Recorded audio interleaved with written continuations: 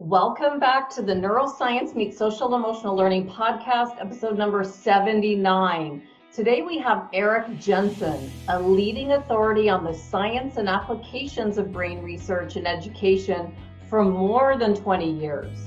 For those who are new here, my name is Andrea Samadi, and I'm a former educator who created this podcast to bring the most current neuroscience and educational research matched with social and emotional skills, with interviews from experts who've risen to the top of their field with specific strategies or ideas that you can implement immediately to take your results to the next level. Thank you so much, Erik, for coming on the podcast today. Where have I reached you? So today I'm in San Diego, which is where I grew up. So I've been doing a little bit of traveling lately. So it's good to be back in the home territory. Wonderful. Are you actually doing workshops with schools right now out there, or traveling? I have been working with some schools and districts around the country, but it's been a little bit spotty just because of the times that we live in. So on and off, virtual, and in addition, live. So a little of each. Perfect. Well, I want to give a little bit more background of your work because it's been a busy 20 years for you. Dr. Erik Jensen is a former teacher and a top 30 global guru. He co-founded an academic enrichment program that's held in 16 countries with over 85,000 graduates. Jensen has authored over 30 books, including 3 bestsellers, with his 2 most recent being Brain-Based Learning, that's in its 3rd edition, and Poor Students, Rich Teaching. He's also a member of the Invitation-Only Society for Neuroscience. Erik, I know that your background has been focused on students in poverty and how poverty impacts the brain and learning, specifically as it relates to trauma and stress. And our stress levels just seem to be jumping up to new levels as new stressors arise with this global pandemic. But we've got it handled here. We've got both parents working together to support our children. But I can't help thinking about the families that don't have resources or the support that they need. And I'd love to hear your thoughts of solutions that teachers and families could be looking for to support students at this critical time in our world. Is that a good place for us to start the podcast? Sounds like a good place. I think when we bring up the topic of poverty, the reality is that there are middle-class families all over the world that are struggling. There are, of course, upper-class families that struggle in different ways. Those in poverty just have additional barriers because sometimes not having enough resources can make life more difficult for you. So it's always tough to generalize about these, but we can say that there are correlations. Those who grow up poor are more likely to have more of the adverse childhood experiences. They're more likely to experience discrimination if they're a person of color, and they're more likely to not be able to buy their way out of a problem. And so because of that, every tool that we can provide is going to be helpful. I just want to begin, though, with something important to say about not just poverty, but about how our brain works in regards to stressors. So our brain is designed to keep us alive. If we keep the mantra again and again and again, any species on this planet doesn't stick around very long unless its focus is on survival. And our brain is designed to interpret signals from the environment. So the environmental signals that can trigger stressors for our brain, there's only 2 of them, and that's it. And once you understand what the 2 triggers are, then it helps you work backwards and to say, okay, in my own life and in the world around me, how do I prevent these triggers from getting pushed? The first trigger is that your brain filters input on a basis of whether it's behaviorally relevant or not. So another way to say that is if I flip on the evening news and it says there's been a big mudslide in Kashmir, well, you might say, God, that's terrible. But if you don't know anybody that lives there and it's not behaviorally relevant to you, you might flip onto the next channel and watch something else. Mm-hmm. So relevance is your core initial screening tool for all stressors. In other words, there are people that walk around and just make things in their brain less relevant. And it's a life skill to be able to make the right things relevant in your life and other things not relevant. And many people aren't very good at screening that because they either don't have the skills for it or they don't understand the relevance of relevance. Right. So the first thing to understand about our brain and stress is that relevance is the opening gate for our stressors. Like, is it relevant or is it not? The second thing is, can I do anything about it, which we call our sense of control. So if something bad appeared to be happening either because of a person or situation, but you could do a lot to mitigate it, you might just get juiced up and excited and revved about solving the problem versus getting exceedingly stressed. So nearly everything that I suggest falls in those two territories. And it's important to keep in mind that you can go after the issue of stress in many ways. Your brain actually has designed more than just those two layers when we start breaking them down into sort of the micro layers. But that's the macro picture, is that once you can mitigate or influence or alter what's relevant to you and what you can do about your life, then you start saying, oh, this is better. Just as when you mentioned you were getting your kids set up at home for distance learning, the more tiny things that parents can help kids have some sense of control over, like, where do we put the desk? Well, where would you feel most comfortable for that? Where would you like this lighting? Like, these sound trivial in the grand scheme of life, and they are, but in the moment, tiny choices add up to a greater sense of, I did it the way I felt I could be more in charge of. So that's the starting point for all of the conversations about it. So those who are poor typically have fewer resources for dealing with these. Like, resource could be knowledge. A resource could be access to money, or resource could be lack of access to supportive people or relationships or contacts to help them get out of a jam. And that's what makes it difficult for people who grow up in poverty. Well, this is a whole new way of me looking at it. I thought that the answer was going to go a different way. And I've never really thought about giving choices to make a child feel more in control. That makes sense to me because no one likes to be told what to do. Absolutely. And sometimes as a classroom teacher or a parent, you have to sell the choice, meaning, well, we need this is important for us to get done. Would you rather do this now or in about 10 or 11 minutes? So if I can choose it, I feel a little bit better, because there's always the headspace of the devaluation of future work. Like, oh, that's out in the future. That won't be as painful as it would be right now. So using what we know about how our brain works is really key if you want to be not just to survive in a more stressful context that we appear to be in now, but also to be one that absolutely thrives in it. So when we begin with the topic of stressors, the very first layer, just from the kind of of how we respond, how do we even interpret things about what's relevant, what's not, we have to ask ourselves the question, how much are we stressing ourselves out? And I'm around people every day that I see are either really good at this or terrible at this. So here's a simple way to understand, are you stressing you out? Example would be, if you hear someone else say, this is how it is, and you go, oh, like a big response. My question is, in your brain, did you think that the world is going to work perfectly according to every whim you have, and nobody will ever mess up or have a imperfection? Did you think that? And of course, people would say, no, I don't believe that. Now say, well, someone just messed up and you just threw a fit.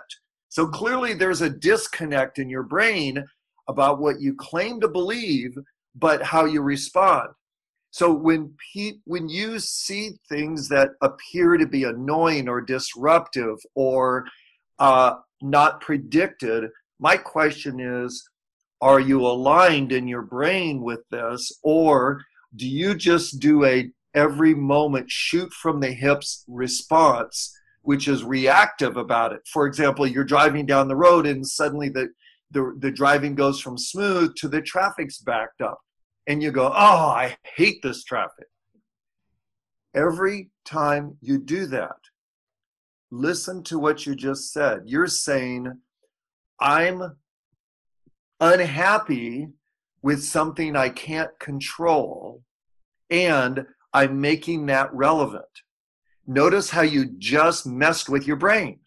Wow. So either make traffic something you don't really care about unless you're on the way to the hospital to give birth, either make traffic something that's less important, or do what some people do is they try to find a workaround, as in, I will listen to a podcast while I'm driving and entertain myself, or I'll find alternative route B. Notice how there's all these alternatives for how to handle how you control that feeling, or you can handle the relevance of it differently.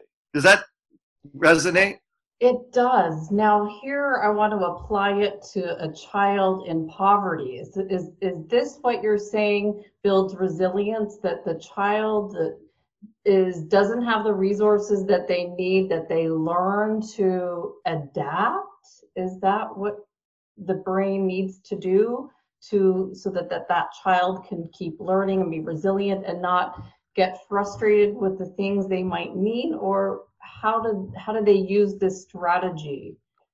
Well, it's a little bit messier than we wish it was, but I'll say anytime you generalize about humankind, a skin color, an ethnicity, or a socioeconomic class, you can get into trouble. But I'm going to do a little bit of generalization, okay? So the first thing we could say is that as a general rule, poor are more likely to have chronic and acute stressors in their life. And part of this comes from not having the awareness about that I'm doing this to myself. But you could argue this also happens to middle class people and upper class people. So let's back up a little bit and say, what kinds of stressors? A chronic stressor would be things such as a lack of quality medical care, or it could be a noisy or violent neighborhood, or it could be lack of quality food, or it could be airplanes overhead landing and taking off because they're near an airport. So they're more likely to have chronic stressors. Chronic stressors are the kind that go up in your brain and they just stay up. They just keep going and going and going and going. Chronic or acute stressors are absolutely toxic for the brain. Why? Because your brain says, this is really bad. To keep you alive, I'm going to help you adapt to it. So how people adapt to chronic stressors is that people will typically, and the brain does this automatically, chronic stressors in kids and this happens in adults, but in kids, chronic stressors give your brain two options. Scientists aren't quite sure why your brain picks either of these two options, but with chronic stressors, you're more likely to get students who say, I'm going to quit caring about things. So if you flip the relevance switch off, you'll get kids that show up at school like arms folded, I don't give a rip, okay? Yeah. So that's one option to not be stressed, is if you don't make anything relevant. Now, usually, but not always, that happens when somebody's been burned, as in they made an adult relevant in their life and their adult hurt them, or they made an adult relevant and adult got killed or died of cancer or put in jail, things like that. So another option is to survive is you could make things not relevant, or you could become like what you see in PTSD victims, somebody who becomes hypervigilant. So hypervigilant means I'm on edge all the time because anything that shifts just the least bit, I'm going to jump in and try to get control. So in the classroom, if a teacher says to a kid, hey, it's way too noisy in here, can you just cut it out or knock it off? That might be a trigger for a kid just to go crazy, nuts, and stand up for him or herself and tell the teacher where to go and what to do. Mm-hmm. And the teacher who doesn't understand stress disorders would say something silly to the kid like knock it off or you're going to the office or things like that. Right. When in fact, the kid's actually fighting for his life. What he's really saying to the teacher is, I need control over this situation because when I was little and I didn't do anything, it cost me my mom. Mm. Or I couldn't do anything. Our house burnt down. Or I couldn't do something and we were assaulted. You know what I'm saying? Mm-hmm. So the residue in the brain for becoming a PTSD person is that if I don't take action, and on you in particular, the residue is help me get in control. Mm-hmm. So notice what the two different responses that you would see is somebody to say, I don't care anymore. And in the classroom, the teacher inappropriately believes that kid is an unmotivated kid. Right. Or the kid who becomes hypervigilant, who is the one that will always try to be the bully and the one that tries to get their way and the one that tries to control things in the classroom. Does that resonate? It does, because I taught behavioral students, and I wish I knew this back then, because it was me and the buzzer on the wall, and then these 30 students that I had to rely on, and I didn't know any strategies. And when I asked for support, the principal sent me to a tribes workshop. That's all we had back in the late 90s in Toronto. But so now I understand this a lot better. But what kinds of strategies would you encourage, let's say a teacher in the classroom, how would they react differently with trauma knowledge in the brain and mind, or a parent? How do you deal with this type of behavior in the home if you know that there's stressors that you just can't control? Well, because it's hard to know up front about how their brain will respond, you're going to tiptoe into this. For example, some kids have quit engaging in a classroom, and they may do this with a COVID experience, quit engaging because out of fear, they figure, I've just learned to shut down. I've learned to quit. So that person isn't trusting. They aren't trusting the environment. They aren't trusting adults because now their adults have sort of stuck it to them with this disease. Mm-hmm. So they aren't quite sure who they should trust. And so building trust in little tiny increments is critical. That would mean in a first grade classroom, the teacher who does the me bag activity and shares small little bits about their life and then says, I've got you covered. I'll look after you. I know just what to do. That's the starting point, is the rebuilding of relationships, because some kids, they will never move forward until they can trust an adult who may be representing somebody in their past that burned them. Right. So small baby steps of trust with the teacher is critical, or the parent is critical. Now, those little things can start with tiny disclosures, asking calming questions, giving choices in the classroom. What would you rather do? What do you think is important? How does this feel, the mask feel on your face? Oh, yeah, I felt that same way. Yeah, I understand. That sort of thing. So small, tiny calming tools, and also giving them more control and selling the control. Like control would mean a student's in charge of something in a classroom and they know how to do it. It could mean a job in a classroom, but if you're home by yourself, it could be that the teacher says, now, What department is this going to be in on your desk at home?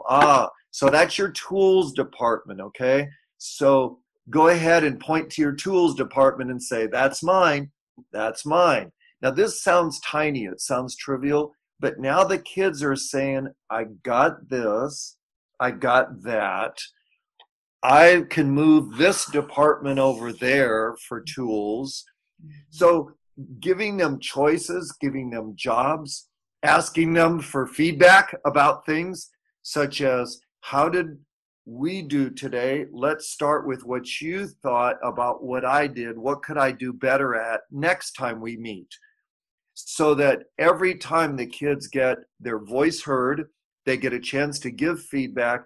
And remember, this gives them a tiny sense of control once again. Like, I have influence over my teacher's virtual class, and that helps me say I could help things maybe go a little bit more the way I need it.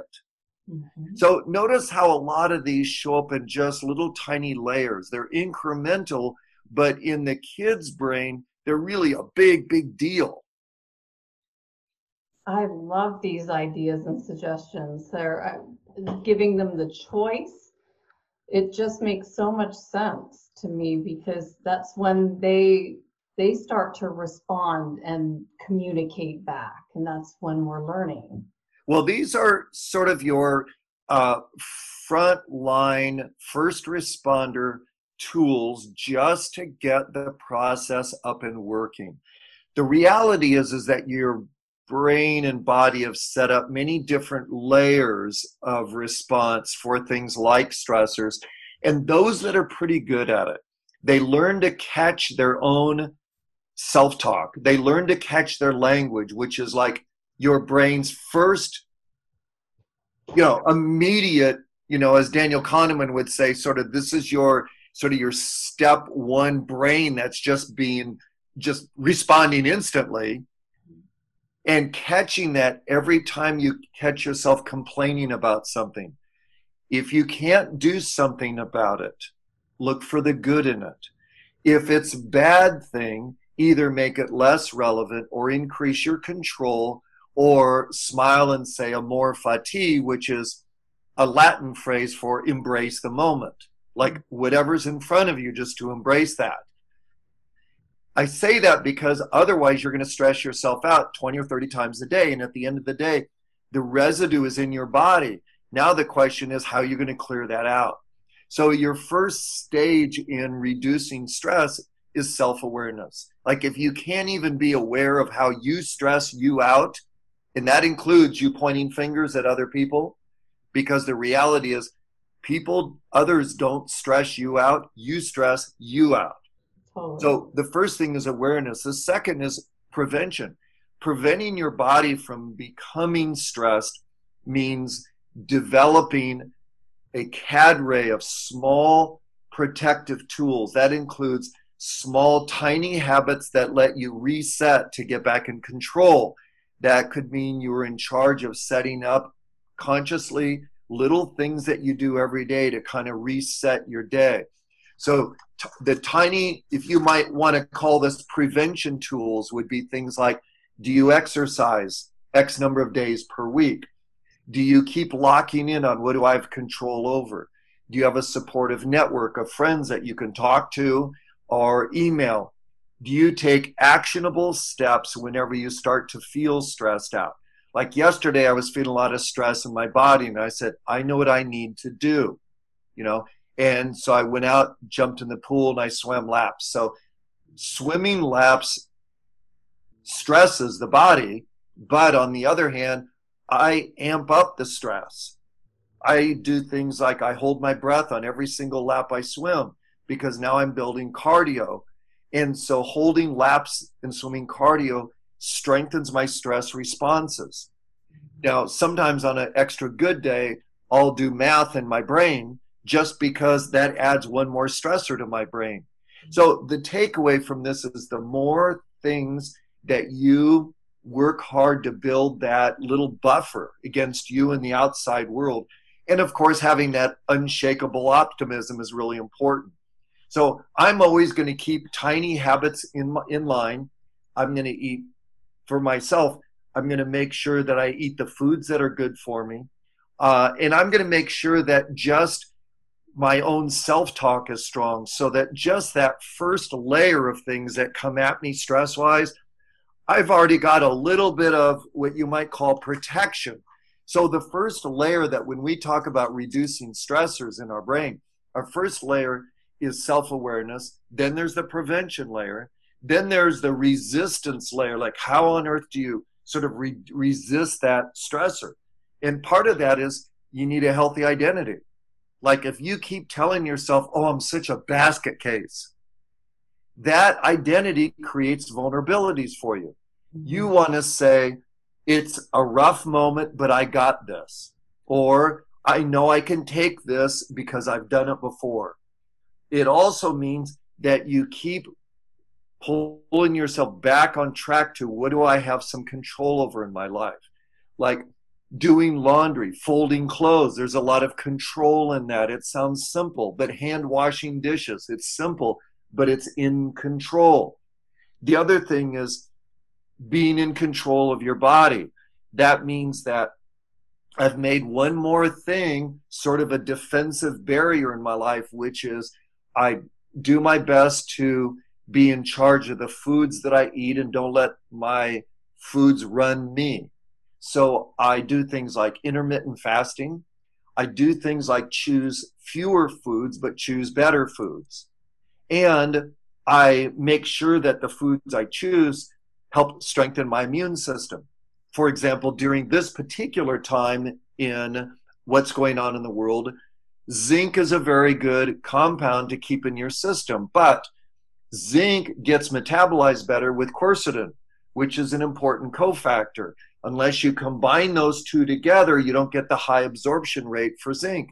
So starting to piece together good nutrition along with healthy eating creates one more layer in that process. So once you've got awareness, prevention, some resistance, the resiliency is the bounce back from, like, how do I bounce back from this? And that includes things like having a strong sense of hope. Because when everybody experiences, bad times, the question is, when they are bad, what's the story in your head? If the story in your head is, this too shall pass, that's okay. But what would be better is, I can already see a light at the end of the tunnel, or already I'm making some moves that's going to help accelerate my progress out of this. So being aware just of stories you tell and be aware of the identity you have about all of this is pretty important. So I'm going to suggest that you can go after chronic stress, acute stressors, and just daily nibbling of the stressors in a lot of different ways. Ultimately, what you want is to make sure is that you align what you believe in, which is that people are good, but they make mistakes. People are good, but they have imperfections. Every time your partner disappoints you, instead of going, oh, why are you doing this to me? Mm-hmm. Just taking a deep breath and just say to yourself, you know what? I've done the same. Just relax about it. The idea behind this is that people have way more to do with how their stress is in their body, in their brain, in their emotions, than they want to give themselves credit for. And the bad news about this is that many times you tell people this and they go, oh, that makes so much sense. Yeah, that's good to know. I can work on that. But how badly do you want it? I've been working on these stress insights and stress tools for 20 years to get me to the point where I can feel pretty good about it, but I still get stressed. Oh. It's just not the deep level. It's not as often. You know what I'm saying? And when it happens, I have better tools for it. So if somebody thinks this is overwhelming, stop the negative self-talk. Just say to yourself, I can do this much, just this much, and get myself on the path. That's all it takes, is get yourself started. So now you've been working on this for 20 years, and I feel like I'm about 20 years working on habits and routines. What about our kids? Their prefrontal cortexes are not developed. How long is it going to take them now to develop this? Well, many people have heard things out there called, you form a new habit in 21 days. There is no science behind that. So that came out in a book that came out 30 plus years ago. The people that do the hardcore research on habit changes, these are the ones that use real people in the real world trying to change real habits. And what they've discovered is that how long it takes to form a habit depends on what type of habit and what type of person, and whether the habit is pleasure forming or it's not. In other words, there's and how many repetitions. So there's a lot of parameters around it. So everybody needs to throw out the 21-day myth. Right. You can form a new habit in 5 seconds. Example, put your hand on a hot stove and you probably won't ever do it again. Right. But in a classroom, teachers who use routines that are cue based, as in you cue it with a tonality of voice, a spatial trigger, or music, or time of day, can create new habits and new routines for their students in literally a week, so that students already know the routines. And these are critical. If you do not do these with your students, you will struggle. They can do these at home. All you need to do is to tell them in real simple words. First, start with this. You need something that's going to cue it, like a trigger. Mm-hmm. Then you need to be clear on what you're going to do and what you're going to do if you get distracted or if you forget. We all call that a plan B. And then how you're going to reward your brain. It's like there's actually a dozen ways you can go about forming habits, but all of those require something that'll trigger it, a process, a plan B, and a reward, but it can be done in many different ways. So the takeaway from this is teachers in the classroom, start fostering routines for your kids at home that they can begin that help them feel more in control. The routine could be even a song for putting on and taking off a mask at the end, the start of a class and the end of the class, and make it a short little clip that's fun and reminds them of why we do this. You can write a song to maybe the melody of another piece of music that we all do it together.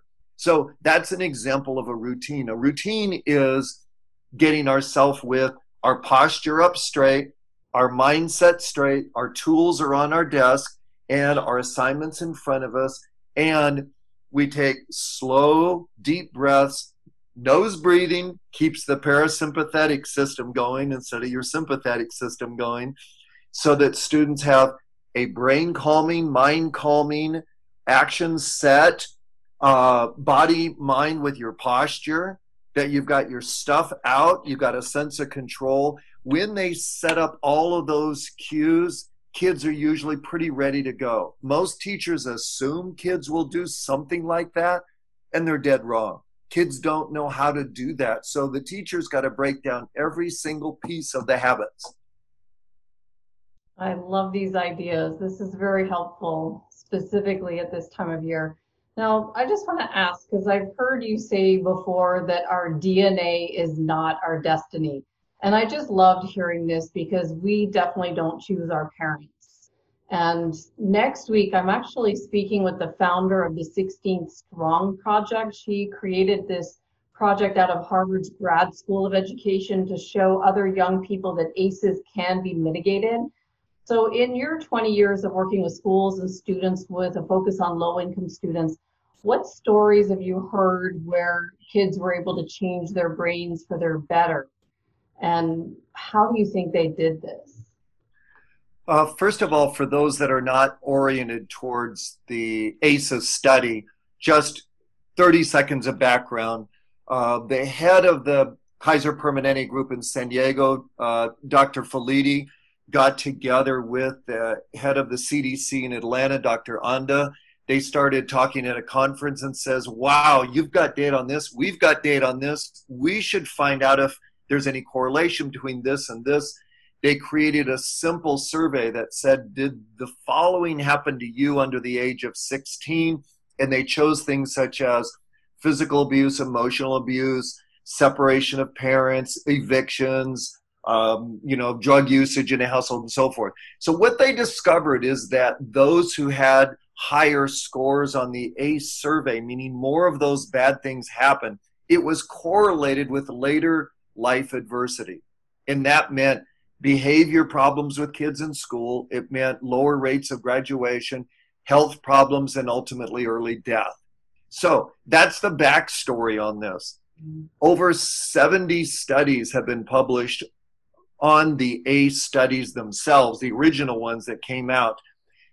And they're absolutely enlightening and valuable for people to read. The caveat about them that everyone should know is not one of the ACE studies ever asked the simple question about what resources do you have in your life. It was all about what was bad. As an example, when I've taken the ACEs surveys, there's different variations on the quiz, but there's about 10 of them, give or take more or less items. Out of the 10, I had 7 of those, which is extreme outlier on the bad side. Yeah. 7 of those. 50% of the people in the United States have 2 or less. So that's an important understanding. So I had 7 of them. So how did I get to where I am? Well, it took a lot of factors that give clear evidence that it's possible for you to change your brain. Luck was one of them.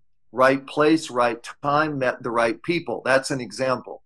But I had to seize the opportunity when I was there in that moment too. Yeah. So it takes a combination of habits, inertia, will, luck, a lot of things for people to get out of that. So I want to back up to the ACEs and say not one of those studies, as I said earlier, not one of those asked about resources. So teachers in class who get overwhelmed by the ACEs study thinking, oh, my kids, they might have a lot of these ACEs. It's true, but if you ever Googled famous people who grew up in poverty, you'll get this huge list of people who grew up in poverty. So it shows you that having bad things happen doesn't mean everything's going to turn out bad. So there are schools all over the country, and I'm going to guess around the world, but I know those in the United States better, that have 100% of the kids from poverty, and every year they send, and it's only because it's one of many markers. You can use a lot of different markers. Every year they send 95 to 100% of their kids off to universities. Mm-hmm. One of the schools I worked with was in San Diego. It's a public school. It's a combined middle and high school. And this school, every year, between 95 and 100% of their kids will go off to universities. And in the state of California, there's over 10,400 schools, and this school is ranked academically every year between number 5 and number 9 in the state. Academically, meaning it's that hard. Right. So when people say you can't do it, I'd say, okay, let me give you another school. It's in the south side of Chicago. This school is 100% African American. It's a boys only school, urban prep. Every year they graduate 100% of their kids, and they send them all off to colleges and universities. And if you think, yeah, but they probably drop out. No, they don't. They stay in school at double the national averages. And if you think they send them just to certain schools that are easy, they don't. They've gone to 150 different colleges and universities, and they've earned over $15 million in scholarships.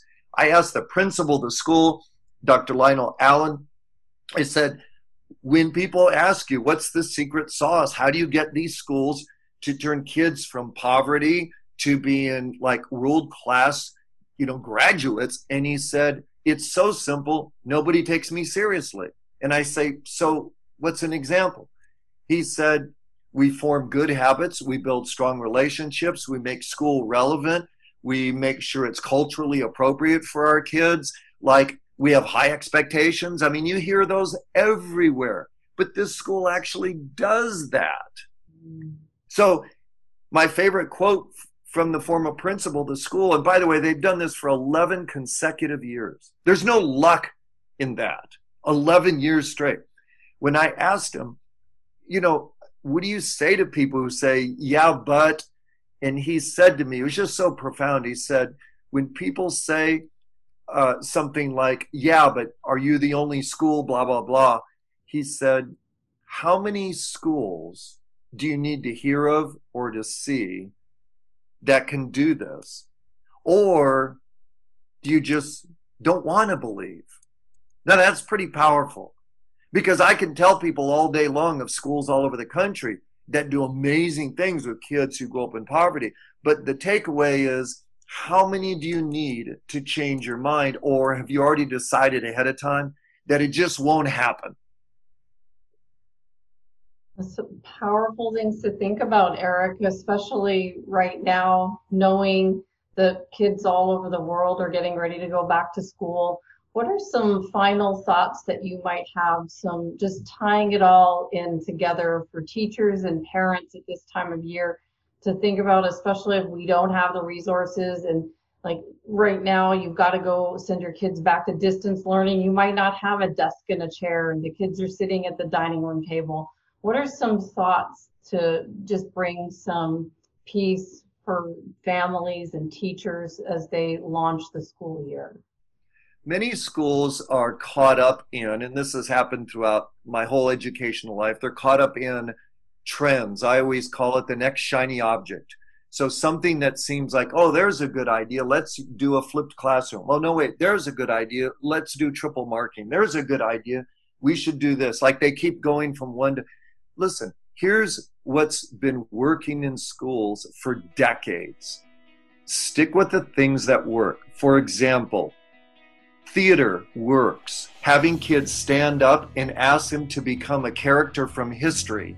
How would they stand? How would that person speak? What kind of goals would that person have that you'd like to embody? Another one is dance. When kids learn simple dance moves, it's not just that they're learning coordination and not just that they're revving up their brain, but dance moves can help their brains wire up more connectivity. When the studies are done on kids who struggle with learning in school, surprisingly, the one common thing that neuroscientists see every single time is it's a lack of connectivity in the brain. That's the one single thing. Here's what fosters connectivity. Not the only, but one of the best and the easiest. Dance, theater, learning to play a musical instrument. It could be anything from drumming. It could be dance steps. It could be kids learning to play a wind instrument. But these give kids a sense of control, which is critical. These help wire the brain up to learn habits. These build long-term practice skills. Another thing besides music would, of course, be physical activity. The big shiny trend was years ago is kids should play less in kindergarten and that we should, start shoving down more academics. It was a big lie that they got a lot of people to believe in because there is no science behind that. The games that kids play, everything from a hopscotch to head and shoulders, knees and toes, to singing games, to movement games, red light, green light, all of those games build self-regulation skills. They all raise the blood flow to the brain and juice it up with good chemicals like dopamine, norepinephrine.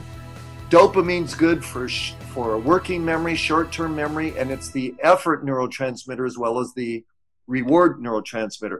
Norepinephrine you can boost with energizers, activities, taking a little bit of risk, making it a little edgy. And norepinephrine not only narrows focus, which is really good for kids sitting down at a desk, but it's also good for fostering long-term memory. So there's so simple tools like just think of the genre of arts, music, and then a different one of moving your body. Those can be completely interactive, as in 10 minutes cognitive, 10 minutes back and forth.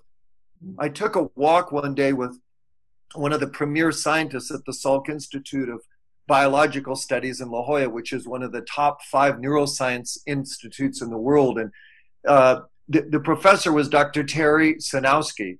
And he co-authored a great book on learning how to learn. But I asked him once, I said, if you were teaching a group of kids, and he said, I do that. He said, I teach undergraduates. And I said, okay. When you teach undergraduates, I said, what makes a lot of sense for the brain for the way that you understand how to form better memories and long-term learning?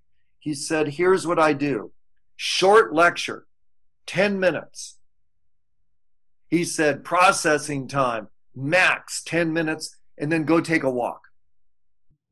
Like, stop processing it. Take a walk, enjoy nature. Just see what's out there in the world. Stop your brain from processing it. Just let your brain do what it does, which means it'll form the long-term memories that you need. Now, notice how simple that was. And schools want to make it so complicated. So what I'm saying to those that are working with kids at home, simple is good.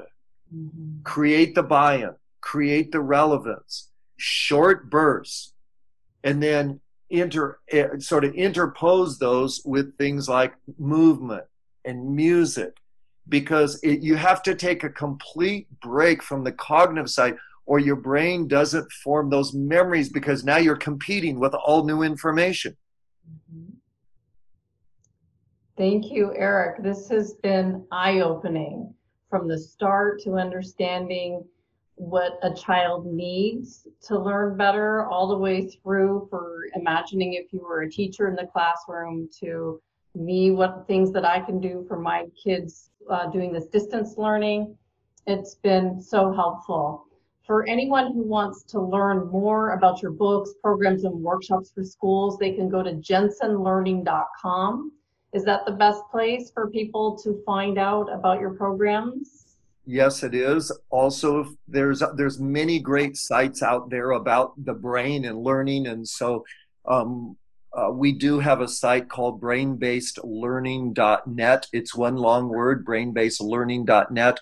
And you can get some free resources there if you'd like. And also many have posted how they've used brain-based learning in classrooms on the site too. So that's another option for everybody. Excellent. As well, they can find you on Twitter at Eric Jensen Brain. And do you go on social media a lot, or are you too busy for that? I do mostly Twitter and less of the social media and more of webinars like what we're doing here today. Got it. Well, I hope that people reach out to you and learn some of your workshops, programs, and books, because this is such important information. Thank you so much, Eric. You're so welcome, and best to everybody. Stay safe and be well. Bye-bye. If you're enjoying the Neuroscience Meets Social and Emotional Learning podcast, please don't forget to subscribe so you'll stay up to date with our new episode. While you're there, please feel free to give us a review or a 5-star rating, as it helps others find us. For more information on our programs, books, and tools for schools and the workplace, visit us at www.achieveit360.com.